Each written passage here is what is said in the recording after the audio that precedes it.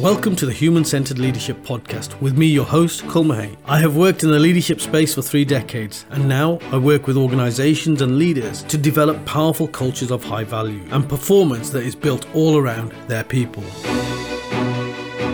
We will interview leaders from around the world and at the very top end of their game to explore what emotional intelligence in practice actually looks like and the benefits that it could bring to any team. This is a movement to transform the way that we see leadership and to create powerful cultures where people feel seen, heard, valued and appreciated, and consequently perform to the very best.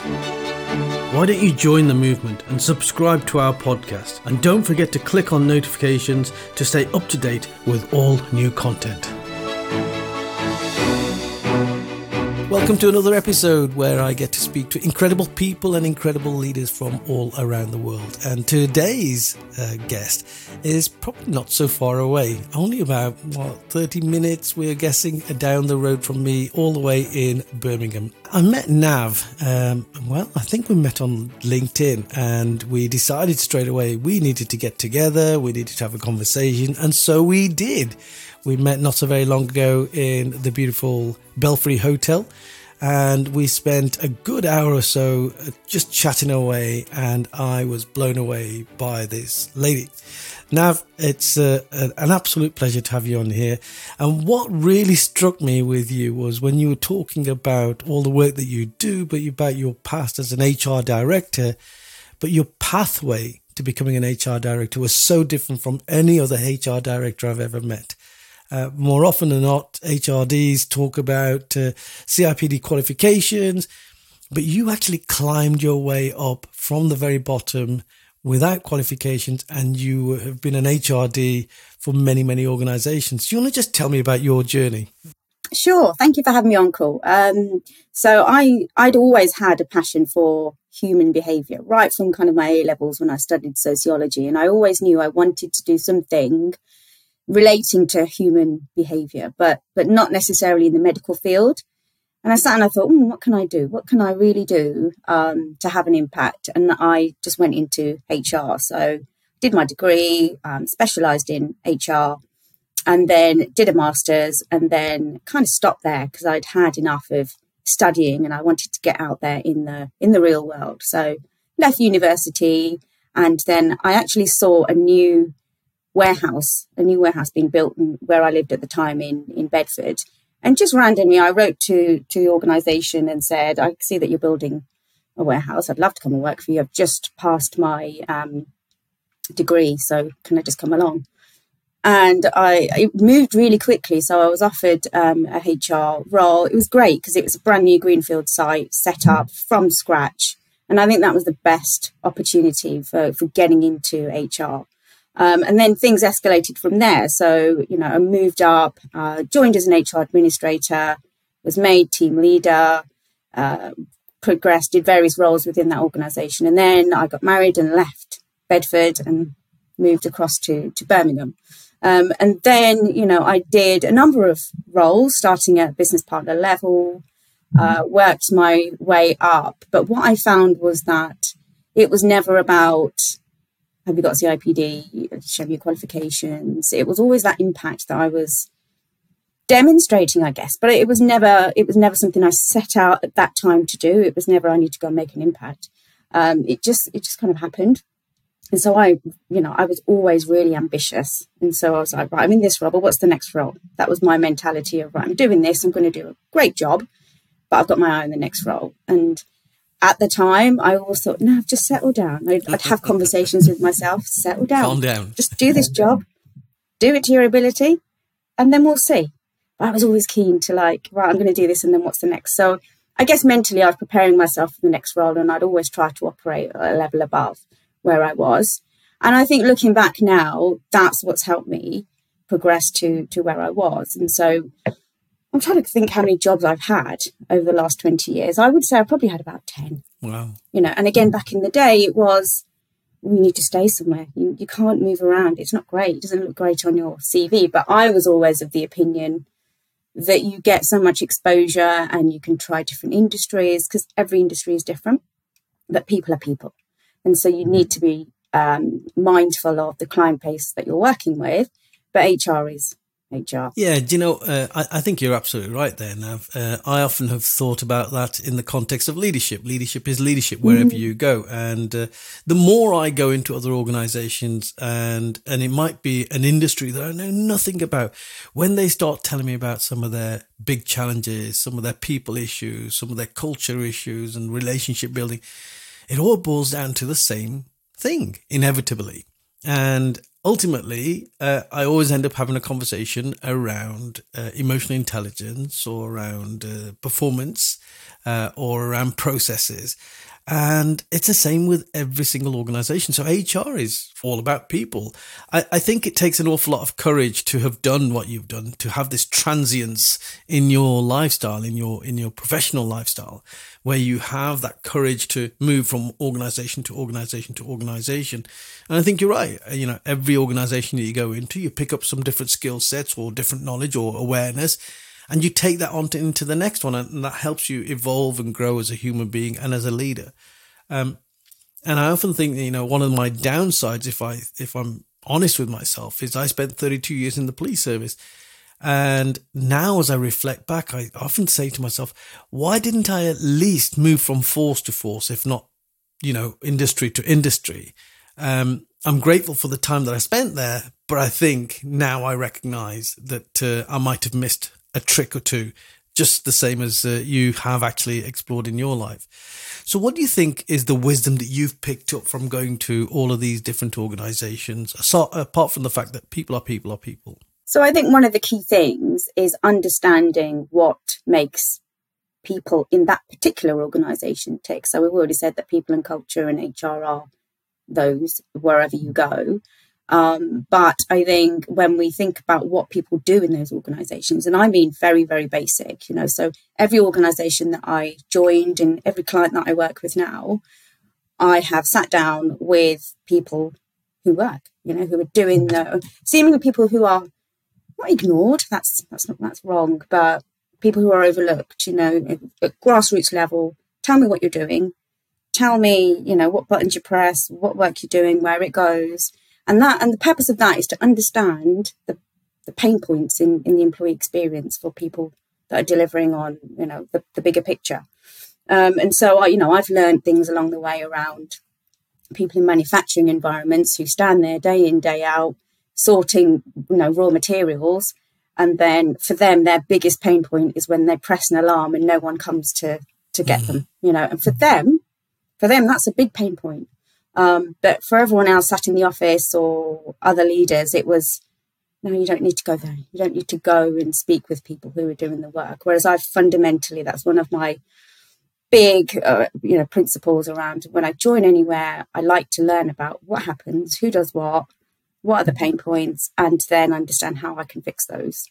Because ultimately people are happy. I think you and I are very similar in that sense, aren't we? We had this conversation where we both recognize the importance of speaking to people who are doing perhaps the lowest level of jobs. Actually, I found that I learned more from people like the cleaners, the caretakers, than I did from some of my peers, because they know what's going on. And when you connect with them at a very human level, you get a lot of what I used to call community intelligence coming back into you. Yeah, and as an HR professional, you rely on that. So whilst people, you know, they will tell you something as an HR business partner or someone in a management team, quite often in some industries or generally perhaps, I don't know, people will tell you what you want to hear because it's just easier. Yeah. It's easier to just say everything's fine, I don't need anything, or don't want to make a fuss. But then when you talk to certain individuals, those key influences, I call them in business, everyone knows somebody who everyone goes to or goes for advice, or just knows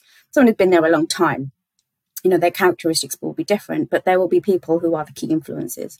And you get them on side. You know, I've cracked some really tough nuts in retail organizations. People have been there for 30, 35, 40 years. And at that point, they'd been there longer than I was around.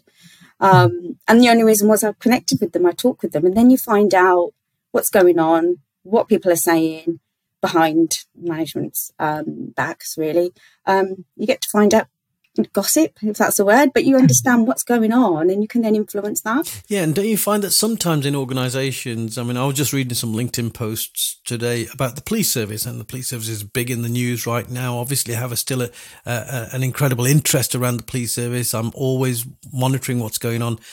But there was something that caught my eye, and it was a conference that was held yesterday in a police force. It was a national conference that was all around how do we retain our officers. Now, I don't know if you know, but across the police service, there's much research been done out there that demonstrates, by and large, that 1 in 5 police officers are thinking about leaving the police service because of pay and conditions. They're not happy where they are. And these are shocking figures.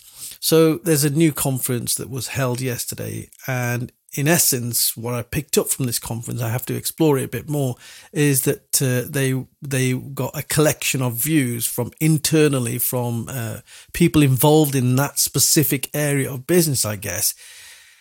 And I found myself thinking, yes, but if you're only ever going to talk to those people involved in that area of business across the police service, then what quality of feedback are you going to get? What we really need to be doing is understanding from the grassroots level, why are people leaving in the first place? And then do it the other way around, look at it from the other end of the telescope. Rather than having the experts sitting there, because the experts have been doing what they've been doing all this time, and clearly something's not working, why not look at it through the other end of the telescope? So things like focus groups are very, very important, but sometimes when organizations pull focus groups together, they haven't done the hard work beforehand, the relationship building, creating the environment where people feel confident in giving the feedback. Because I've been into this in situations where you have a focus group, but because the environment, the culture in which you operate is such a blame culture, or you feel that you're not psychologically safe, you don't say what's truly on your mind. You just follow a pathway that's the pathway that everyone thinks needs to be followed. So consequently, it's a waste on the organization's time by pulling the focus group together because you're not getting quality from it. And also, it doesn't serve the eventual outcome that's desired. Yeah, I agree. And that's my primary purpose. Anywhere I go, the reason I build those relationships and actually take time to do that is because later on, when I then ask for feedback and create a feedback culture, because I think that's absolutely key anywhere. Absolutely. Whether there are problems or not, I think a feedback culture is seen as a solution to something that's wrong, but actually it should be a way of working. It should be continuous feedback and continuous improvement. So whenever I build those relationships and take time out, and in the past I've been criticised for that, it's why are you spending time talking to these people? And it's like, I don't like that. I just don't like what you're asking me here, because you're just talking to people. What's wrong with that? I think it's more and more okay these days. But just going back to your point, it is about making sure that you build those relationships. People then, give you that feedback. But also the key there is around questioning.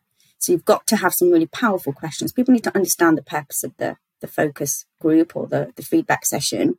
They need to understand what's going to happen with the feedback. And they need to feel psychologically safe in order to give you that feedback. But the power for me has always been in the questions. So asking questions that are really different. So whilst there's nothing wrong with what's, how are you feeling at work, and, tell me about stuff that's good and things that are annoying you. Sometimes it's questions like, if I could wave a magic wand and walk out of here, wave a magic wand and things would be fixed, what would that be? And people, oh no, but that's never going to happen now. We can't fix this and this. And I said, if I don't know, we can't get there. Now, I never promise to fix stuff because that's never going to happen. But you can have an impact and you can address things, because sometimes it isn't about fixing things. It's about addressing elephants in the room. And so I think powerful questioning is really key. I love your idea of questioning. I think questions are incredibly important. And obviously, I do a lot of coaching. And when I'm coaching leaders, I always have to think long and hard about the right question to get the very best out of it for that client.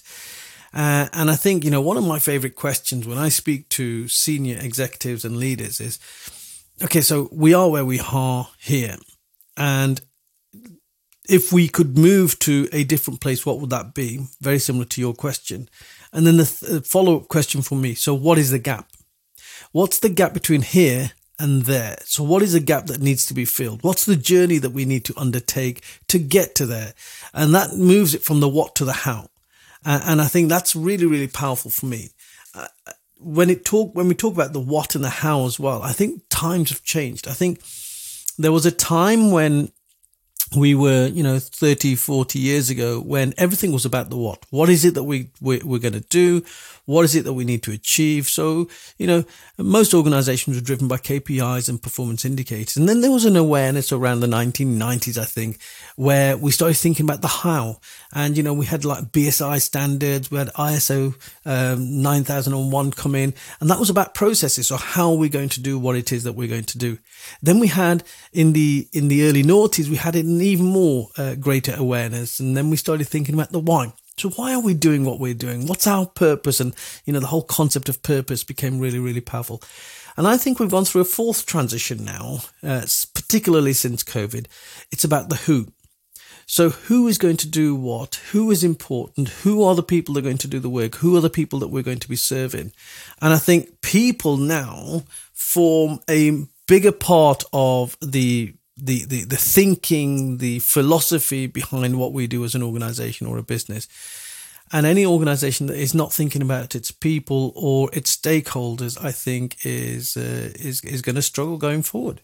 I agree. And one of the things I always say when I talk to clients or leaders is around, doesn't matter what business it is. It can be an online business. It can be a warehouse. It can be a retail outlet. If you remove all of the people, it literally is just a building or a website. And then they sit back and think, yeah. I said, so all of that other stuff is secondary. Yeah. Who we have, the fact that they're, reaching their potential, they're happy, they're going to stay. They're in line with values, they understand where we're going. That is the foundation. That is the ultimate. And then everything else comes after that. So tell me about some of the organizations or types of organizations or sectors that you've worked in since you branched out on your own, so to speak. So I always started my career with the big guns, big manufacturing organizations, retail organizations, telecoms. And then since I made the transition to much smaller organizations, it's been very different, really diverse industries ranging from healthcare through to professional services. I'm working with a charity at the moment as well. And what you find is that each of them have the same problems, but they need to be dealt with in a very different way. And so some of the work has revolved around creating performance metrics and around having a framework to have performance discussions, because I think there's this realization that whilst there's a move away from the term human resources, it's just really old school, I think, now. But like anything that we have, quite often the organisations that I've worked with, people is the biggest cost line. One of the organisations is 80% of all the costs are people costs, salaries, wages, things like that. And so it's how do we maximise that? And so this particular organisation that I was working with, everyone knew how people were performing, but there was never any way to measure it. There was never any framework to have a discussion about it. And then never any tools and techniques to make sure that people are engaged, they feel part of what we're doing, and they understand that if they're not performing, how to get better. But also if they are performing, to get that pat on the back, because there's just this whole gap around performance discussions. Because I think even with that term, performance management, people think, oh, no, I'm going to be putting a performance improvement plan and it's a bad thing. And even what I found as I've branched out is using different terminology for what we always do, so things like ESG and CSR, so that corporate social responsibility, even that is being more responsible, and it's positioning it very differently, because going back to performance, you use that term performance management, it's like, no. And so what I like to talk about is high performing teams and enabling that high performance, because that's, I think, where we're going. To your point around post-COVID, it's about that high performance and it's about team gelling and working together. You're so right. You've hit the nail on the head. I did a LinkedIn post only yesterday about this very same issue and said, what does a high performing team look like? And for me, it always comes down to culture. what is the personality or the culture or the environment that you've created within that team. If the people feel valued and the people feel a sense of freedom around their professional judgment to do the job that they think is the best way of doing it because of their expertise, then people will excel in that. But if people are micromanaged or told how to do something, or you have a command and controls kind of relationship style, leadership style within your team, then they will do the job, but they will do it to the minimum standard. And that's what we call quiet quitting, when people only work to the very bare minimum. But there's an incredible potential with every single human being that works in your organization. And surely it's about getting them to work to their fullest potential. And I genuinely believe that most people do want to work to that level. People, when they only work to a minimum standard, don't walk away feeling that they've given all of that they can do. They don't feel fulfilled. I think people feel fulfilled when they push themselves beyond their own boundaries. But in order for them to do that, we have to create the right culture. We have to create the right environment. And then we create a high-performing culture. For me, high-performing cultures is not whipping people to focus in on the performance metrics or the KPIs that we are driven to, out of desperation sometimes, driven to aspire towards. Far from it. And I think one of the key things that's often missed when we talk about high-performing teams is when new people are introduced into that team. Now, I've worked with a number of organisations who have operated for some time, and then again in response to we've got a problem here, people are leaving or engagement is low. Suddenly, then it's we need to look at onboarding. We need to think about our culture and how we introduce people to our culture. And what I found with high-performing teams, or those that aspire to be high-performing, is sometimes there's not enough effort into introducing people into that team and into the culture and setting out what's okay and what isn't. Because I think when we do that and you onboard people in the correct way and introduce people to the culture and where we're going, there's less time worrying about, and I've experienced this myself when I've joined teams, there's less time worrying, do I fit in? Will I be okay? Do people like me? Have I got the skills? You spend so much time comparing yourself with other people in that team that your focus is not on the job in hand. And actually it turns around and you're not performing because you're too worried about whether you fit in. So high performance is about, right, welcome to this team. This is what we're about. These are the standards. This is what's expected. This is how we work. We are responsible to each other.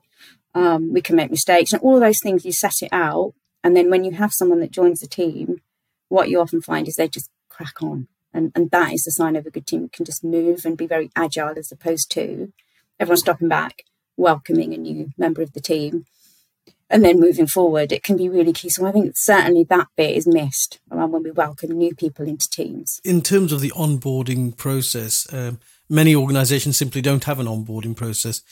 People come, they'll go through the recruitment process, they get accepted into the organization, they get their letter, they get a start date, and Bob's your uncle.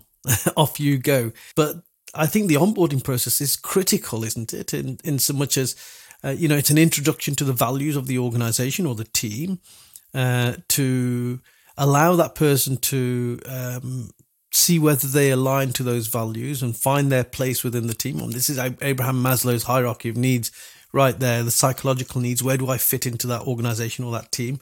But you've got to give people the time and space to be able to do that. Onboarding is also the opportunity to form those relationships and find out who the individuals are, and allow that process of relationship building that is critical in team building. But I don't know about you. You've worked in far more organizations, in your career than I have in my career. I have had the great pleasure of working with many organizations since. But you must have seen this frustration around onboarding or lack of onboarding that many organisations have. Yeah, I have. And I think, to my point earlier, it's always when there's a problem. So one particular organisation that I worked with, the turnover rate, or the number of people leaving within 12 months, was something like 45%. And you think, right, clearly there's something going on here. And what is it? What is it? And what I find is when they're walking out the door, it's too late. You can ask them whatever you want to ask people. They just want to go. And I've found that in my experience, working with organisations where you get to a certain stage and it's great doing exit interviews, but really we should be doing the stay interviews. And yes, I agree with you. And I think onboarding is part of that. Onboarding is, this is where we are. These are our values. This is where you fit in. These are, and all the niceties around, there's the car park, whatever, all of those basics. But actually, want to have regular check-ins with you. And I found that really works. So when you have people introduced into the business, after 1 week and after 2 weeks, after 4 weeks, 8 and 12 weeks, whatever, it works for the business. But, quite often in the past, it was seen as a bit of a waste of time having a chat. Talking about these exit interviews, I mean, they've been around for a long, long time. Some organisations do them better than other organisations. I've seen many an organisation that has paid a bit of a lip service to the exit interviews. It's a set of questions. We've just got to go through these questions. Inevitably, it's an HR person who ends up delivering the exit interview. I think it should be the team leader or the one of the senior leaders of the organisation. But some poor old HR person ends up doing this exit interview. It's a process, and unless you do something with that exit interview, it's meaningless, isn't it? Right? But so many organisations don't do much with these exit interviews. So that's an opportunity missed. But as you quite rightly say, it's too far down the track. It's not as if we're going to bring that person back into the organisation. We're not going to reduce the attrition rate. So it's important that we have these stay interviews, whether it's to explore what is it that you find so great about this organisation, or whether it's to what would help you if you were considering leaving this organisation, or if you know anybody who's considering leaving this organisation, what would we need to fix to keep them here? What can we do to make this organisation a better place for you to be? But again, it comes back down to, if you are going to ask those kind of questions, you have to create the environment where the person feels safe enough to answer those truthfully and honestly.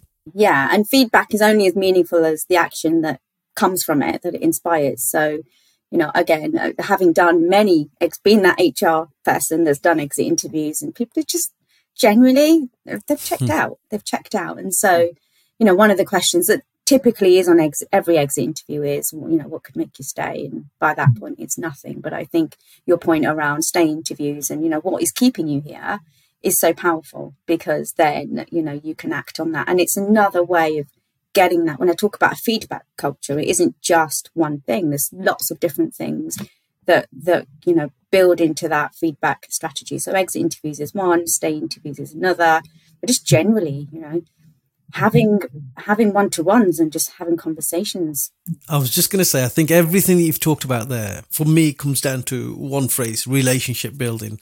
That we create relationships across the organisation, whether it is talking to the cleaners we talked about early on, or whether it is having genuine conversations with your peers, with your senior people in the organisation, or with the most junior of person. If you create this, if you have this focus around relationship building, then you create a culture based on trust.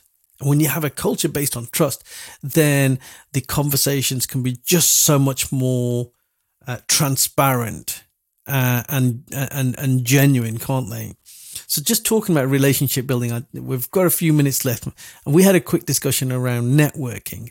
Now, I don't attend many networking events because my experience of networking events, with some of the networking events that I've been to, is that the same people turn up day in, day out to one networking event, then another one, different networking events, but it's the same lot of people that turn up. So I often think to myself, yes, okay, I'm building relationships with people, but what is that going to do? Where's the value in that? Am I wrong? I don't know. I mean, I'm very new to networking, and so I'm still trying to find my feet with it. And you're right, Paul. A lot of the events I've attended, they're different events, but you get the same faces. You do get some new ones, which is great.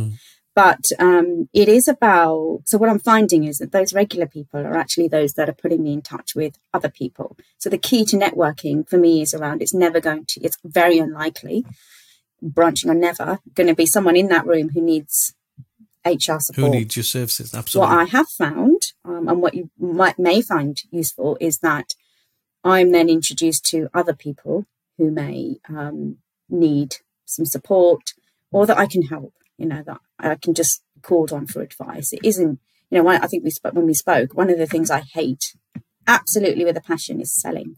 I'll never sell. I'll never say, oh, this is what I do and come and work for me, or come and work with me. Sorry, it's just nothing I do. But what I find with networking is you build those relationships and people sell, talk for you, about you, without you having to do anything. So I think if you make the right impression and you follow up on networking. So I've met loads of people, and there are lots that I've followed up with conversations, one-to-ones, and we still do that. Now, I'm not getting anything from it. They're not getting anything from it. But it's going back.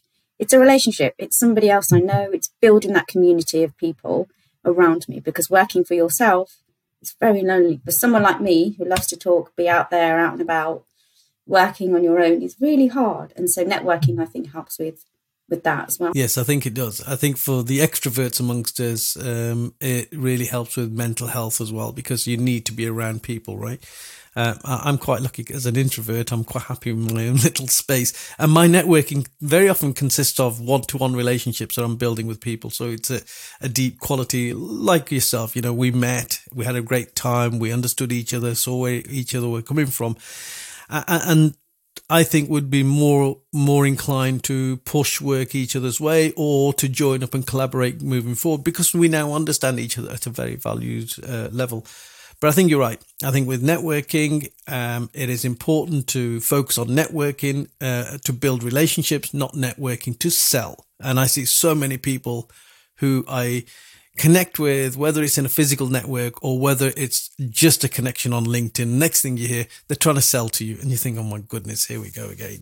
I know. It's so frustrating. It puts me off. Sometimes I'm reluctant to go, or reluctant to hit connect with someone, or read something, thinking they're going to sell. And I get so many. I don't know about you, Cole. I get so many in my DMs around. I've got to the point now, Nav, and I'll be honest with you. I now look at the title of the person. If the title of the person is something like, I help coaches to 10x their business, I'm like, I'm sorry. Yeah. I know what's going to happen here. So I don't know if that's right or wrong, but I just don't accept them in the first instance. I know. Well, see, I'm like that. But then part of me, and I will grow out of this, which is, yeah, but they're a person and they've reached out. And then I think, stop being so horrible now. Exactly. And then I feel guilty. I feel really guilty. But I know. I've got to just be, no, this is not for me. And that's the skill. Yeah, you need to be ruthless with this. Yeah, absolutely. Listen, it's been absolutely wonderful talking to you. I really have enjoyed it. You speak my language, and let's hope that people hear what we have to say.